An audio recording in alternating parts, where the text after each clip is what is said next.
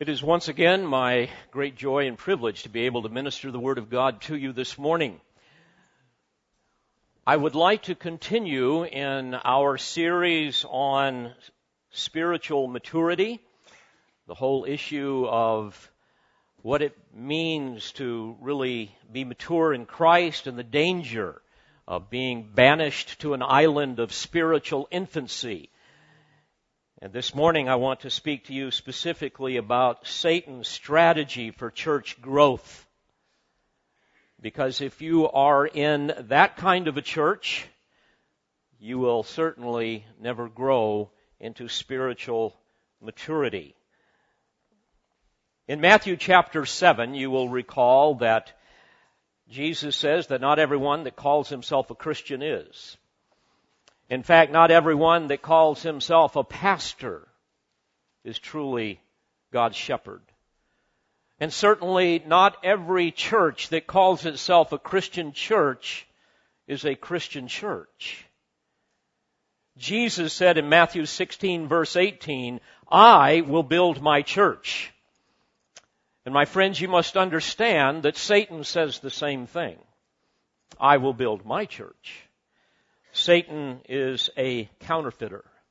We see this all through Scripture. Certainly in the book of Revelation and other passages, we see that before the Lord returns, there will be a counterfeit trinity with Satan, the Antichrist, and the false prophet. And he is going to build a counterfeit church that will ultimately exist right before the Lord returns. It's described in Revelation chapter 17 and verse 5 or 15 as Mystery Babylon, the great, the mother of harlots and of the abominations of the earth. And in 1 Timothy chapter 4, we read how Satan will use demons to contrive doctrines that false teachers will teach. Now, unfortunately, most Christians fail to understand that they are at war with a diabolical, supernatural foe. You might want to ask yourself, do I really realize that? I want you to ask yourself this morning, how is Satan trying to attack me? How is Satan trying to attack my family? And certainly, how is Satan trying to attack my church? Are you aware of his schemes? Do you study his tactics? Before every campaign, Napoleon considered all possible options. He wrote, quote, "There is no man more pusillanimous than I when I am planning a campaign." Pusillanimous merely means cowardly. He went on to say, "I purposely exaggerate all the dangers and all the calamities and the circumstances that the circumstances make possible. I am in a thoroughly painful state of agitation," end quote. And one historian remarked about Napoleon, quote, "In the months and weeks before operations actually commenced, he would begin to collect information. In addition to reading an enormous number and variety of books bearing on the enemy and the theater of war, he studied the copious volumes of intelligence reports forwarded by the agents that he had scattered throughout Europe. He would pursue works of political history, accounts of the state of roads and bridges, reports on the politicians and generals, and even studied local patterns of food stockpiling and distribution," end quote. My friends, this is how we need to study our enemies. We have two, our flesh and Satan. This morning, once again, we want to deal primarily with Satan. And I might also add, this is how Satan studies us. This is how Satan studies the church. He is a brilliant and he is a vicious general. And all we have to do is look around the world today and we see the carnage that is a result of his brilliance and of his diabolical nature. And we must remember that Satan absolutely loathes God and all who belong to him. For this reason, Paul was concerned about the saints in Corinth. In 2 Corinthians chapter 11, beginning in verse 2, he said this, "For I am jealous for you with a godly jealousy. For I betrothed you to one husband, so that to Christ I might present you as a pure virgin. But I am afraid that as the serpent deceived Eve by his craftiness, your minds will be led astray from the simplicity and purity of devotion to Christ." The New Testament pictures the church as a bride that is betrothed or pledged to Christ. And here the Apostle Paul is very concerned that the Corinthian church would be deceived by the enemy, by false apostles, emissaries of Satan, who would trick them into believing lies like Satan deceived Eve. And the question is, how did he trick her? What was the strategy that Satan used to deceive Eve, to corrupt her mind? Because, my friends, these will be the same strategies that he will use to build and bless his church, and therefore deceive people that are within his church. And especially for any believers that might be in that kind of a church, they will never grow into spiritual maturity until they see what is happening and get out. Later, in verses 13 and 14 of 2 Corinthians 11, he said this, "For such men are false apostles, deceitful workers, disguising themselves as apostles of Christ. No wonder, for even Satan disguises himself as an angel of light. Therefore, it is not surprising if his servants also disguise themselves as servants of righteousness, whose end will be according to their deeds." Earlier in 2 Corinthians chapter 2 and verse 11, he warned the saints of satanic attack that would come in the form of believers refusing to forgive one another and thus producing disunity in the church. He said there that we must forgive, quote, "so that no advantage would be taken of us by Satan, for we are not ignorant of his schemes." If you will notice, the words for take advantage and ignorant really indicates that Satan targets our minds with various schemes. In the original language, it is a term that speaks of plots or plans to affect how we think. So, Paul is saying that we've got to have prior awareness of Satan's purposes and his methods to somehow deceive us into thinking things that are not true. In Ephesians chapter 6 and verse 11, Paul says, "Put on the full armor of God so that you will be able to stand firm against the schemes of the devil." In that text, the term schemes, methodia in the original language, is different than the one that I just read in 2 Corinthians 2:11, but it has the same idea. Satan's schemes, according to the original language, means that he has a plan. He treats it very methodically. He deals with people in churches methodically, according to a plan. And his plan is very cunning. He is a diabolical enemy. So we must understand that Satan has a plan to destroy Christians. And he has a plan to build his counterfeit church. Because ultimately he wants people to worship him, not God. So we need to understand Satan's schemes and how he deceives our minds and methodically, as Paul says, takes advantage of us and brings us to a place of destruction as he did Eve. Now, some of you may discover that he has already taken advantage of you, especially after what you will hear today. And if so, you will remain in a state of spiritual infancy, assuming you know Christ. unless you wise up and stand firm against his schemes by embracing the truth. And my goal this morning is to primarily address the truth as it relates to the church. Now, as we look at the church biblically, we see that Christ is the head of the church, and he's promised that he will build his church. But likewise, Satan is the counterfeit head of his church that he will seek to build. And we have to discern between the two. And in order to do that, first we must understand Satan's schemes, the kind of church that he builds, and that's what we will look at today. And then secondly, at a later time, we must learn what a true church looks like.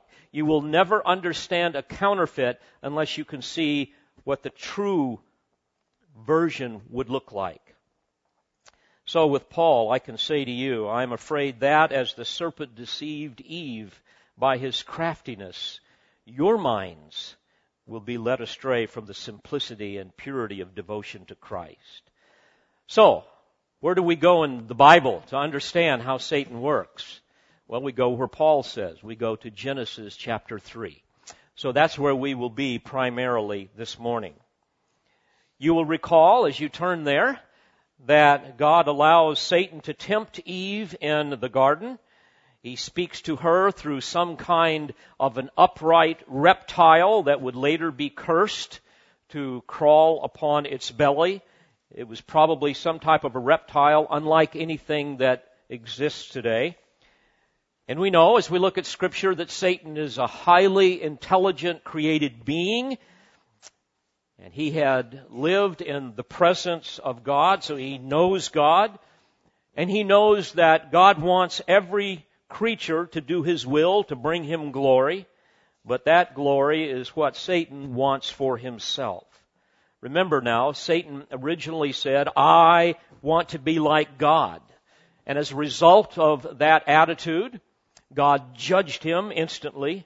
And so he is going to appeal to Eve in the same vein. Now, before we look closely at the text, may I remind you that Satan does not make her sin. Satan cannot compel anyone to sin. He is ultimately under God's sovereign control, whereby God allows him to deceive in order that God may accomplish the purposes of his eternal decree to bring glory to himself by saving those who repent and damning those who do not. So he can only tempt us to do evil. And this is what he did with Adam and Eve in the garden on that horrific day. Frankly, the worst day in the history of the world, when sin entered the realm of humanity, resulting in every conceivable form of sorrow and death. You will recall that when God created, he said that everything was good, everything was perfect. But because of sin, now everything is corrupted, everything is infected with sin. No part of our world, no part of the human condition has escaped the catastrophic effects of sin. In chapter 3, the first 5 verses, as we will see, Satan's goal is to deceive Eve and to deceive, frankly, all of God's image bearers that are the highest form of creation in the natural world, the only ones that can actually procreate, something the angelic world cannot do.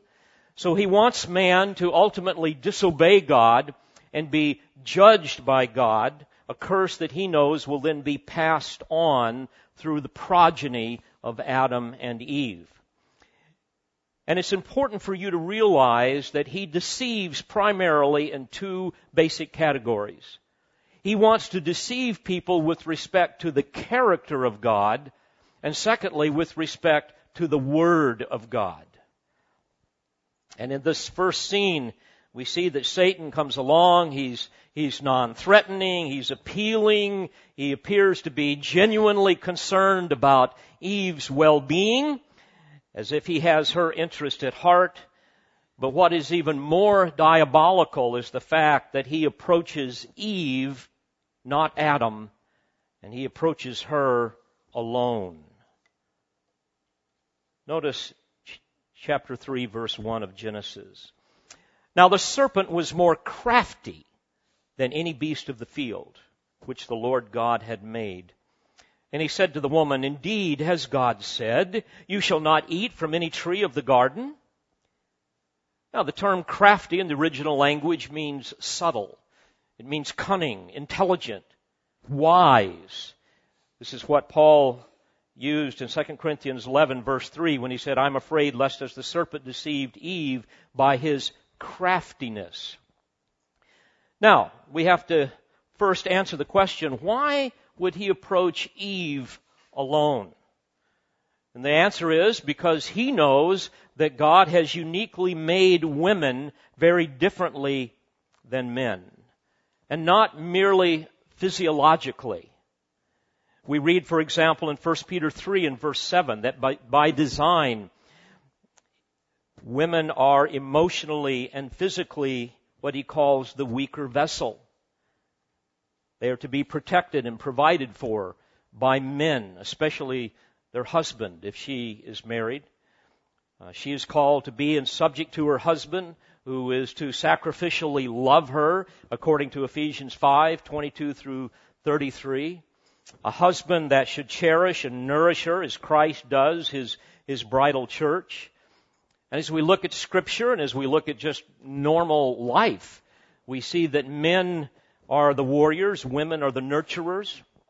Men are wired by God to lead, to provide, to protect women. We are to be the physical as well as spiritual leaders and guardians of our women. And women are by design far more sensitive and emotional and nurturing, compliant, even tender than men. They are designed to help men, especially in the raising of children. This is a divine counterbalance for the man who is more aggressive and initiating in terms of his essence of masculinity. So spiritually, we know biblically that men and women are absolutely equal in their standing before God, but physically and emotionally and with respect to their God-given functions and responsibilities, they are very different. And Satan knows this. Men are designed to initiate, women to respond. Men are designed to lead, provide, and protect. Women to affirm and nurture and enjoy godly leadership. A woman's greatest joy and her greatest form of fulfillment comes from being a wife and a mother who submits to the loving authority of a godly husband. Even the triune Godhead demonstrates to us the equality of essence between the Trinity, yet we see differences in role as well as function. We see headship, we see submission in the triune Godhead. In 1 Corinthians 11:3, Paul says, but I want you to understand that Christ is the head of every man, and the man is the head of a woman, and God is the head of Christ. Although Christ is equal in essence to the Father, we know that in his incarnation, he humbly submitted himself to do the Father's will. So a woman on her own is going to be vulnerable. She needs the protection, the care of a godly man. That's the way God designed it. This, by the way, is why Paul told Timothy that young widows are to marry, that women who have divorced on biblical grounds are to remarry. This is why he tells single women to submit to the elders of the church who are in charge of caring for them and so forth. And this is why God forbids women from exercising any form of authority in the church, any form of authority over men in the church. This is part of God's order. He established her role as part of his original design. And he made women after man to be his suitable helper. That's why in 1 Timothy chapter 2, beginning in verse 11, the Apostle Paul says this, that a woman must, quote, quietly receive instruction with entire submissiveness. But I do not allow a woman to teach or exercise authority over a man, but to remain quiet. For it was Adam who was first created, and then Eve, and it was not Adam who was deceived, but the woman, being deceived, fell into transgression. The term deceived in the original language means quite deceived. So Eve, we know, not only yields to the serpent's temptation, but she also steps outside of her God-ordained role as the submissive responder to the leadership of her husband, and she usurped his headship over her. She acted independently, and this placed her, therefore, in a position of vulnerability, exactly where Satan wanted her, outside of the protective guardianship of her husband.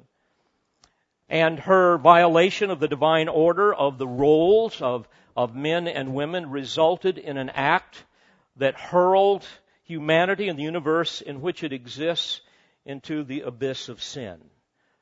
Now, Satan knows all of this. He's an expert theologian. He knows the divine order. But he wants women to doubt, to reject all of this, and to live unto themselves.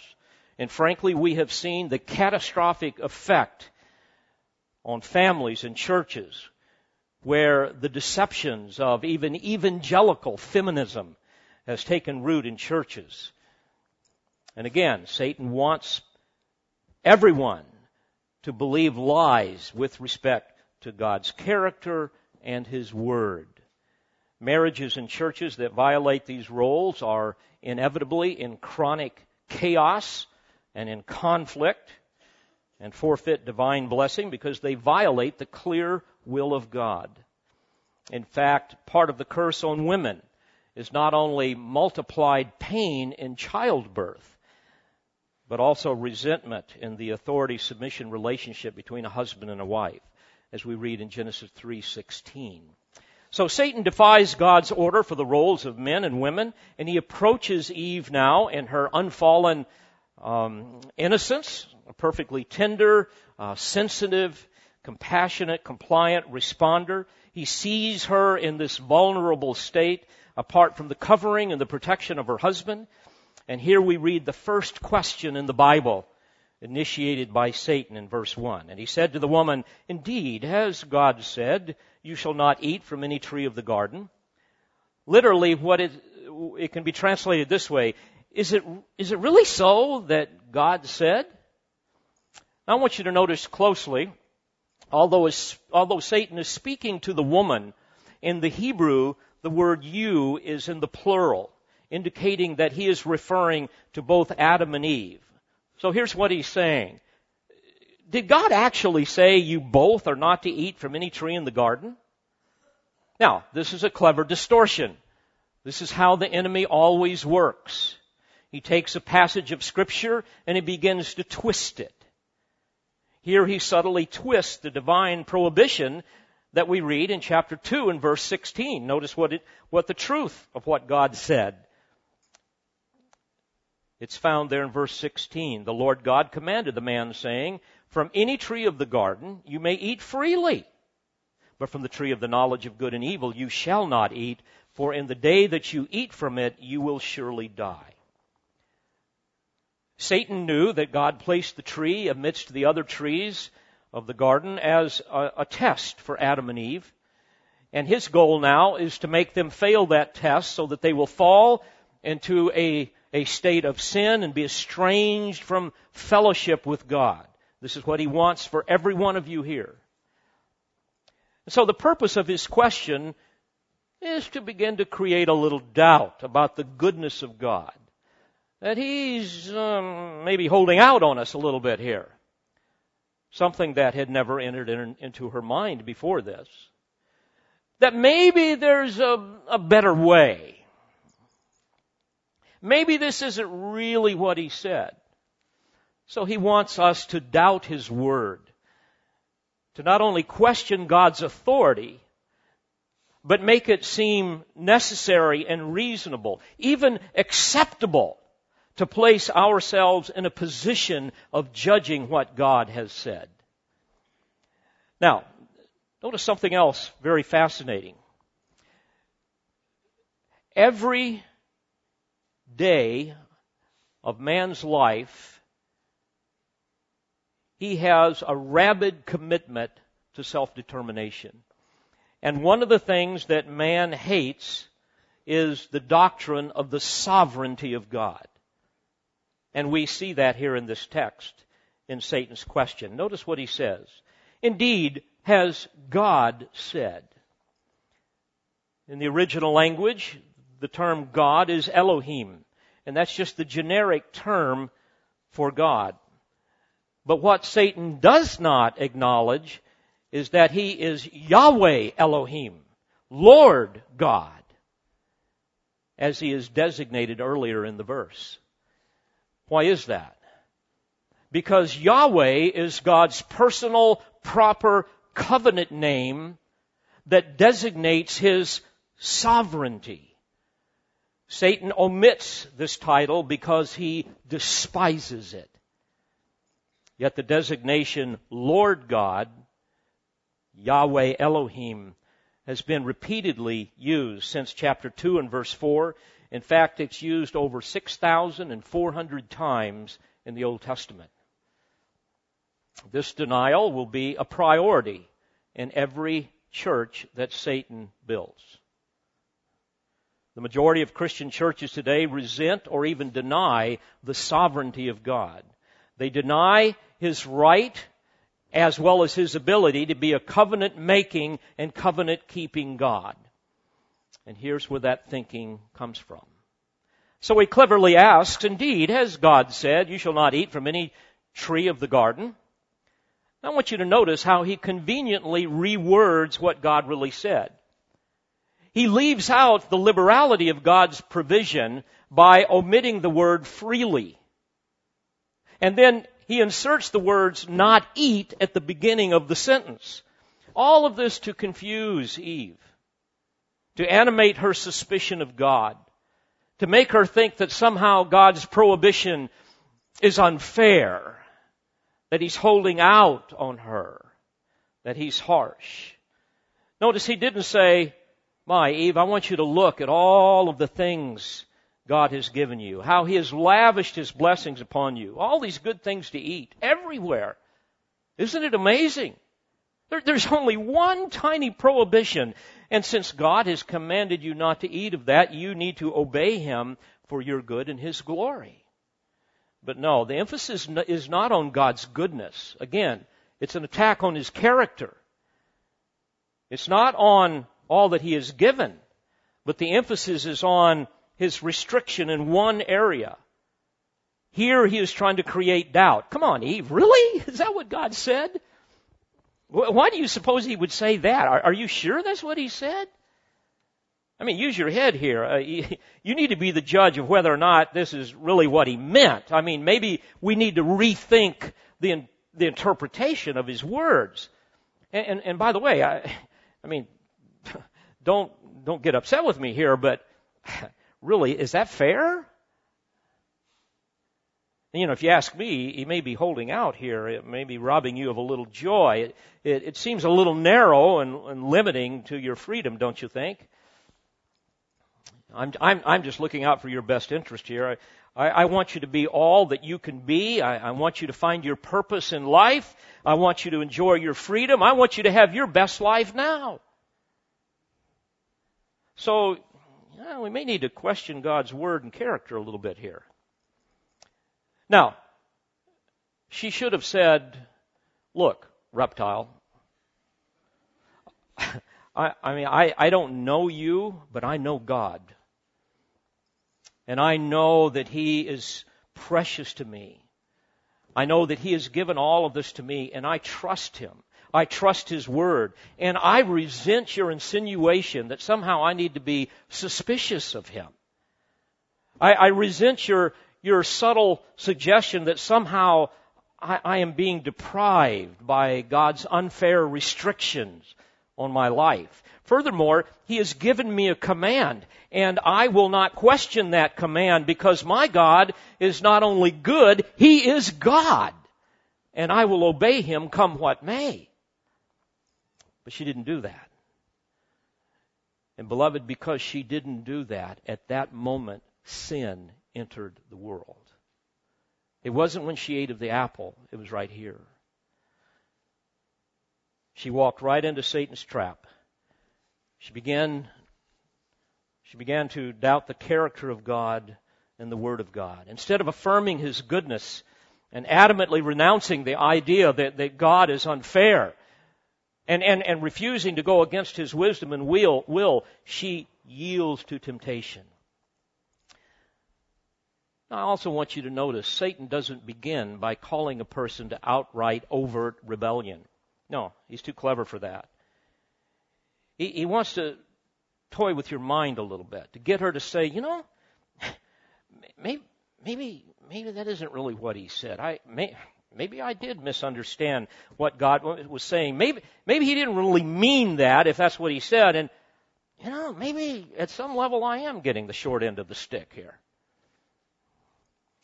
But again, at that moment, God allowed his perfect universe to become infected with the metastasizing corruption of sin. And ever since then, man is not satisfied with all that God has given him.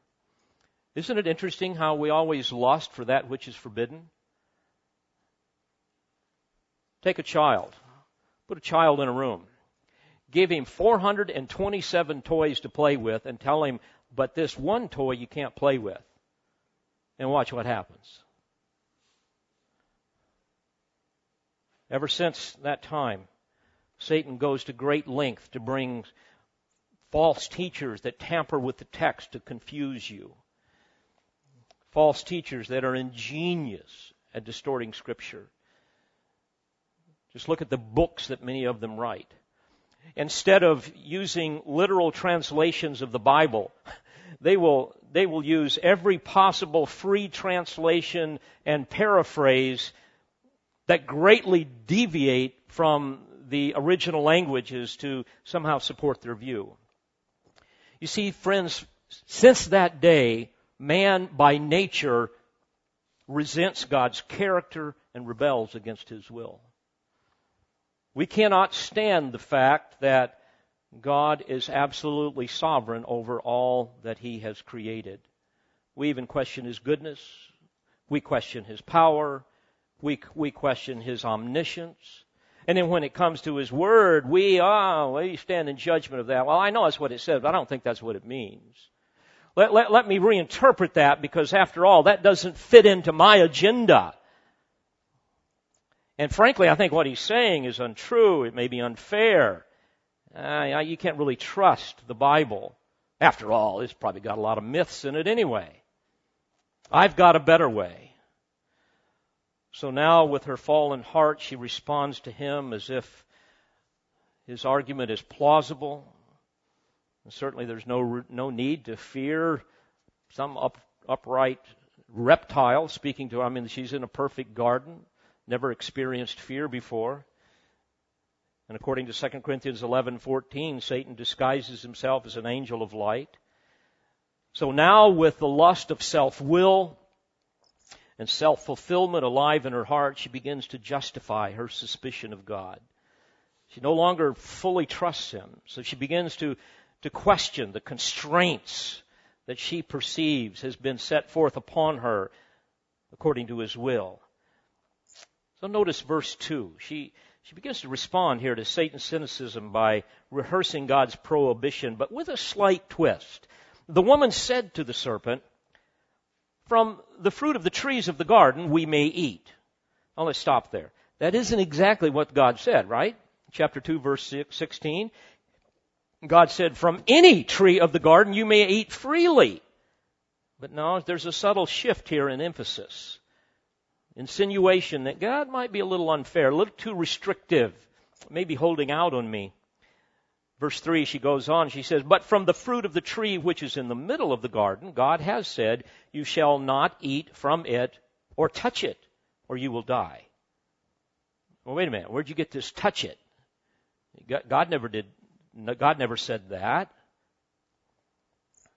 That's a convenient addition to God's prohibition. Why? It's an attempt to once again justify her animated resentment toward God's unfair and restrictive will upon her life.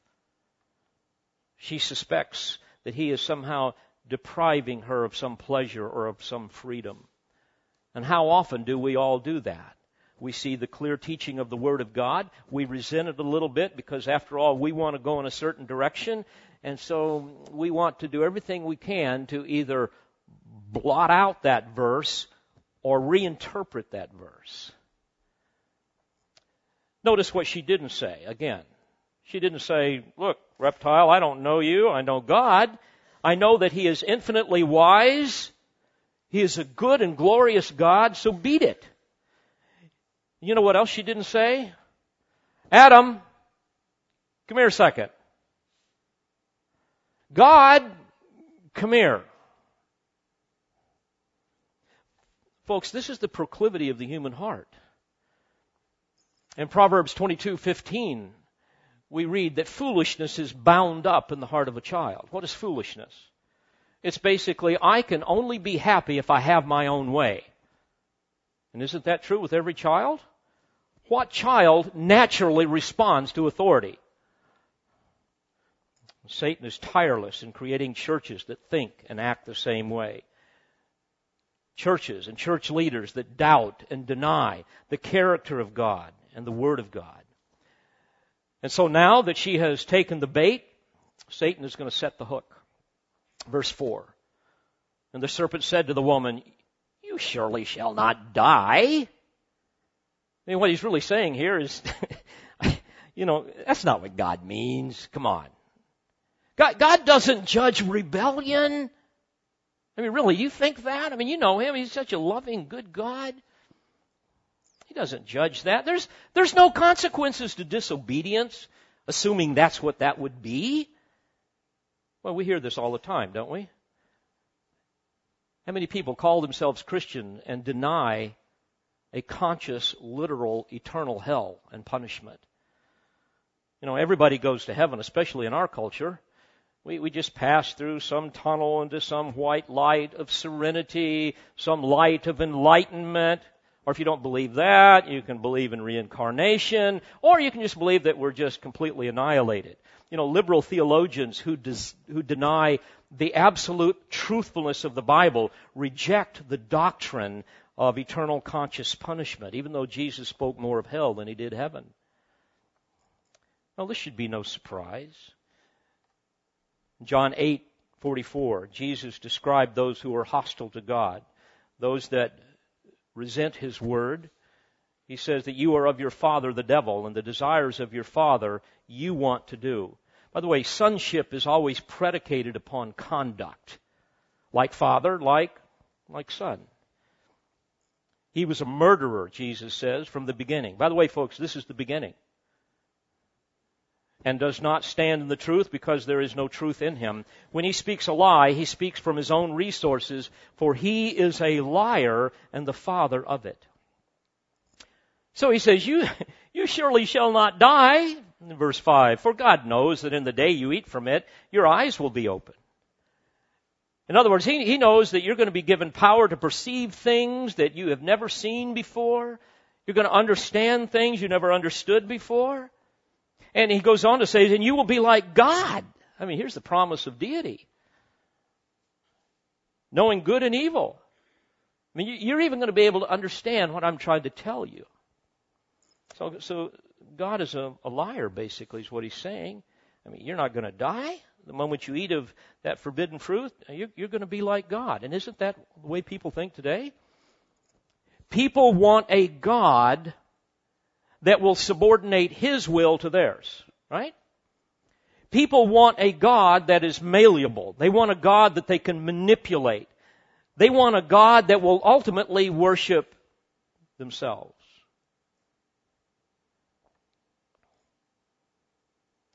I think of this deity notion. Think of the Jehovah's Witnesses. They say that only the 144,000 are the anointed class, they call it, those that are born again and going to heaven. The rest will live forever on a paradise on earth.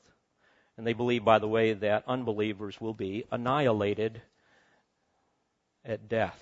There's no judgment. The Mormons believe that you can become like God and have your own planet, and there you will enjoy celestial sex and populate your own planet. By the way, you see the same parallels with Islam. There's direct parallels between Mormonism and Islam. You look at the mystical religions, and they teach how that man can ascend to increasingly higher levels of consciousness and deity. You look at the quasi-evangelical groups and the charismatic circles, the Pentecostals, and they will tell you that you can become more like God through mystical experiences. You look at the word faith heretics like Benny Hinn and Joyce Meyer, and Joel Osteen, Kenneth Copeland. They believe that God created mankind to be a race of, quote, little gods. They teach that man is a little God capable of creating in the same fashion as God did through the power of spoken words. Name it and claim it. Kenneth Copeland said this, quote, on the cross, Jesus won the right for believers to be born again back into the, quote, God class. And as a result of this, he says, quote, we see it in healing, deliverance, financial prosperity, mental prosperity, physical prosperity, and family prosperity, end quote. Folks, this is where all that comes from. Even in the seeker-sensitive gospel of evangelical pragmatism, it's a very man-centered gospel. It's the good news of self-fulfillment, not self-denial. It's focusing primarily on having a purpose-driven life, of being successful, of being happy. It's a religion that's all about me and my needs, not God and His glory. This is how Satan builds his church. Again, in verse 5, for God knows that in the day you eat from it, your eyes will be opened, and you will be like God, knowing good and evil. In other words, you're going to become wonderfully enlightened and alive in a new and glorious way. So Satan is ultimately saying, God's got a serious character defect. He hates rivals. So Satan knew that firsthand. He can't stand anyone that tries to be like him. He's self-centered. He will not allow you to eat of that special tree because he knows that if you do, you're going to be like him. He doesn't want that. He doesn't want to share his position. He doesn't want to share his abilities. He doesn't want you to know good and evil. He wants to keep all that to himself. Because if you have it, then you would no longer need God to tell you what to do, and He wants to keep you under His thumb. He doesn't want you to be independent of His tyranny. Well, of course, all of these things are half-truths. I mean, it's true that God will not share His glory with anyone because He alone is the Creator. And He alone is holy. And it's true that you will know good and evil. In fact, in verse 22, we read that then the Lord God said, behold, the man has become like one of us, knowing good and evil. But they knew good and evil not like God, who was separate from it, but like man who now has evil as a part of their very nature. You see, all that Eve had known was good. But the moment she eats the forbidden fruit, she will know evil because it will be in her heart. Not because the fruit had something evil in it. It's because of her attitude. You remember what James said in James chapter 1? Beginning in verse 14, each one is tempted when he is carried away and enticed by his own what? By his own lust. Then when lust is conceived, it gives birth to sin. And when sin is accomplished, it brings forth death. And then he says, do not be deceived, my beloved brethren. But friends, Eve was deceived. We must understand that Satan attacks the mind with lies. And as a result of that, he begins to animate our emotions and activate our wills to rebel. And he appeals to three categories of lust that we see in the world. It's described in 1 John 2 and verse 16.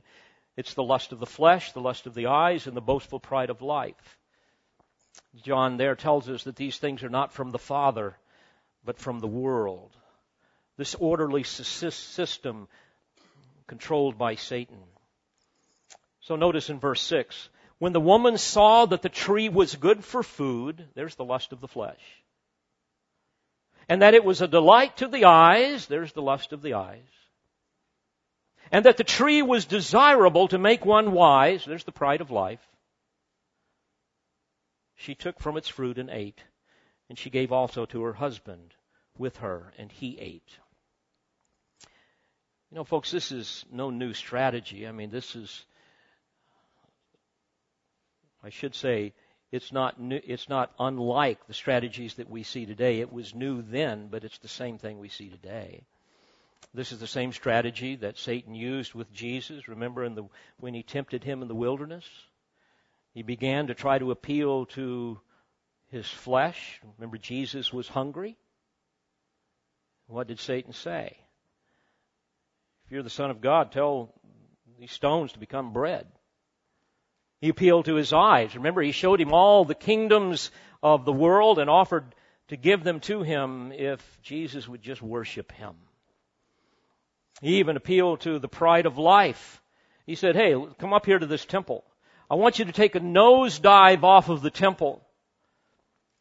And the angels will protect you. They will rescue you. Then everyone will know that you are the Messiah and worship you. Of course, Jesus didn't yield to any of those temptations. So Satan has appealed to Eve in the same way. She swallows this delicious-looking bait, hook, line, and sinker.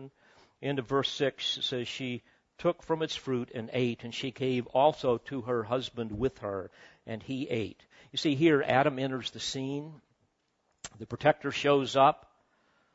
We know that he wasn't deceived in the same way. According to 1 Timothy 2 and verse 14, again, there it says, but the woman being quite deceived fell into transgression. But of course, Adam did partake of the fruit with Eve. God doesn't tell us why. And it's also important to note that it was Adam, not Eve, that was held responsible. Why is that? Because of the biblical principle of headship. 1 Corinthians 11:3, Christ is the head of every man, and the man is the head of a woman, and God is the head of Christ. So Adam bears the responsibility, and therefore in 1 Corinthians 15 and verse 22, we read that in Adam all die. Romans 5:12, through one man sin entered the world, and death through sin, and so death spread to all men. So they rebel against God. The lust for self-will and self-fulfillment and self-satisfaction causes them to sin, as if God isn't enough. In verse 7 we read, then the eyes of both of them were opened, and they knew that they were naked, and they sewed fig leaves together and made themselves loin coverings. A fascinating text. Suddenly they are filled with shame because their eyes are opened to evil. They see their own wickedness in rebelling against God. And suddenly they actually experience something that they've never felt before. That is guilt, shame, embarrassment. They're self-conscious. They're ashamed. They're afraid. It's fascinating how sin warps our ability to see our own sin. It separates us from fellowship with God, even fellowship with one another. It's interesting, Adam blames God for the woman he gave him in chapter 3, verse 12, and Eve blames the serpent. Isn't that how we always do? We always blame somebody else. But in chapter 2, verse 25, we read that the man and his wife were both naked and were not ashamed. But now they are. And here's why, folks. When sin entered into the world, suddenly the battle between the body and the soul began. The body, with its capacity for sexual pleasure, is no longer pure. It's no longer an innocent expression of the Spirit that is united to God. So being awakened to the guilt of their sin caused them to instantly experience the threat of embarrassment and of exposure to the presence of God, even the exposure to one another. So it was appropriate for them to cover themselves. This is why God places such a premium on dressing modestly, and sexual propriety. Because that is the natural expression of our fallen nature. An appropriate reaction to guilt and shame, which is so often expressed in our sexual lusts and immorality. It's interesting, later we read that God covers them with His own covering. He covers their guilt with His own covering. He killed an innocent animal, you will recall, a sacrificial animal of His own choosing to cover their shame. And that covering, of course, pointed ultimately to the sacrifice of the Lamb of God, the Lord Jesus Christ, the one who would become our substitute and sacrifice for sin.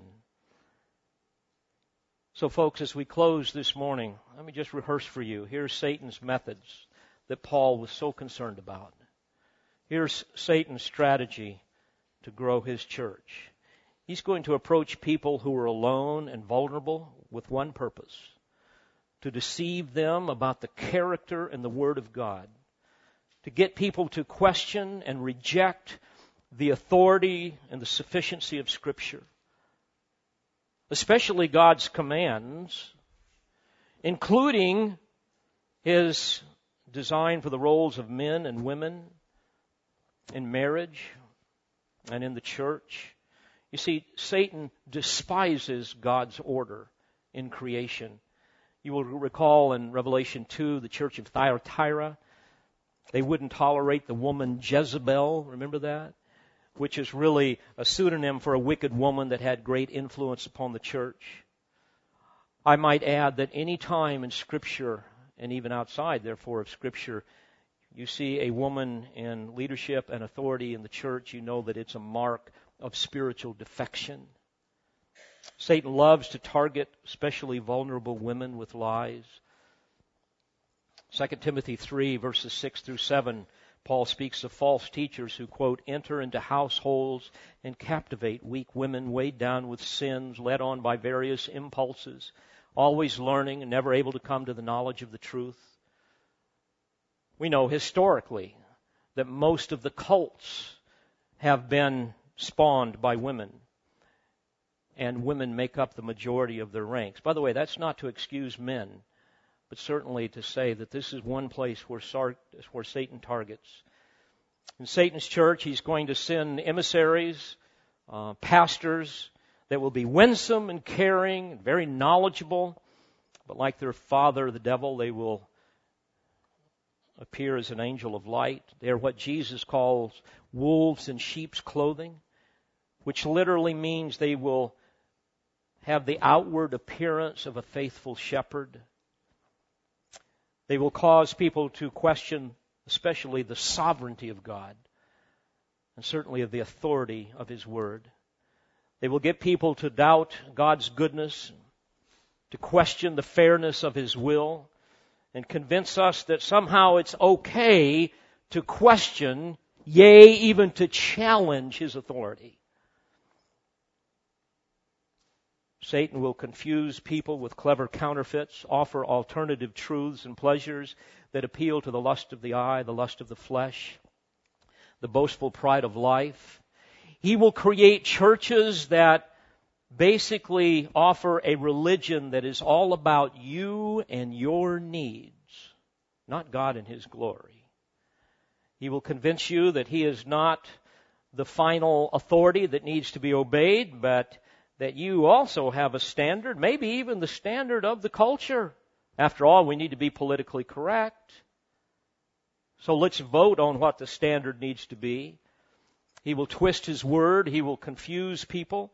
He will persuade people to believe that there exists a better way, that perhaps you didn't understand Scripture, that there is satisfaction and joy apart from what God has designed, that you need to choose freedom, not bondage, that somehow the God of the Bible is unfair, and we need to be free to do our own thing. He will create a church that basically says God doesn't judge or condemn people for doing what they want to do. There's no real consequences for sin or rebellion. God of love wouldn't do that. And then when you start doing your own thing, when you do what you want to do, then you're going to finally ascend to a place of spiritual superiority. And my friends, He will raise up and bless thousands of churches that will reinforce all of this so that you will feel good about yourself. Churches that have a low view of God, a high view of man.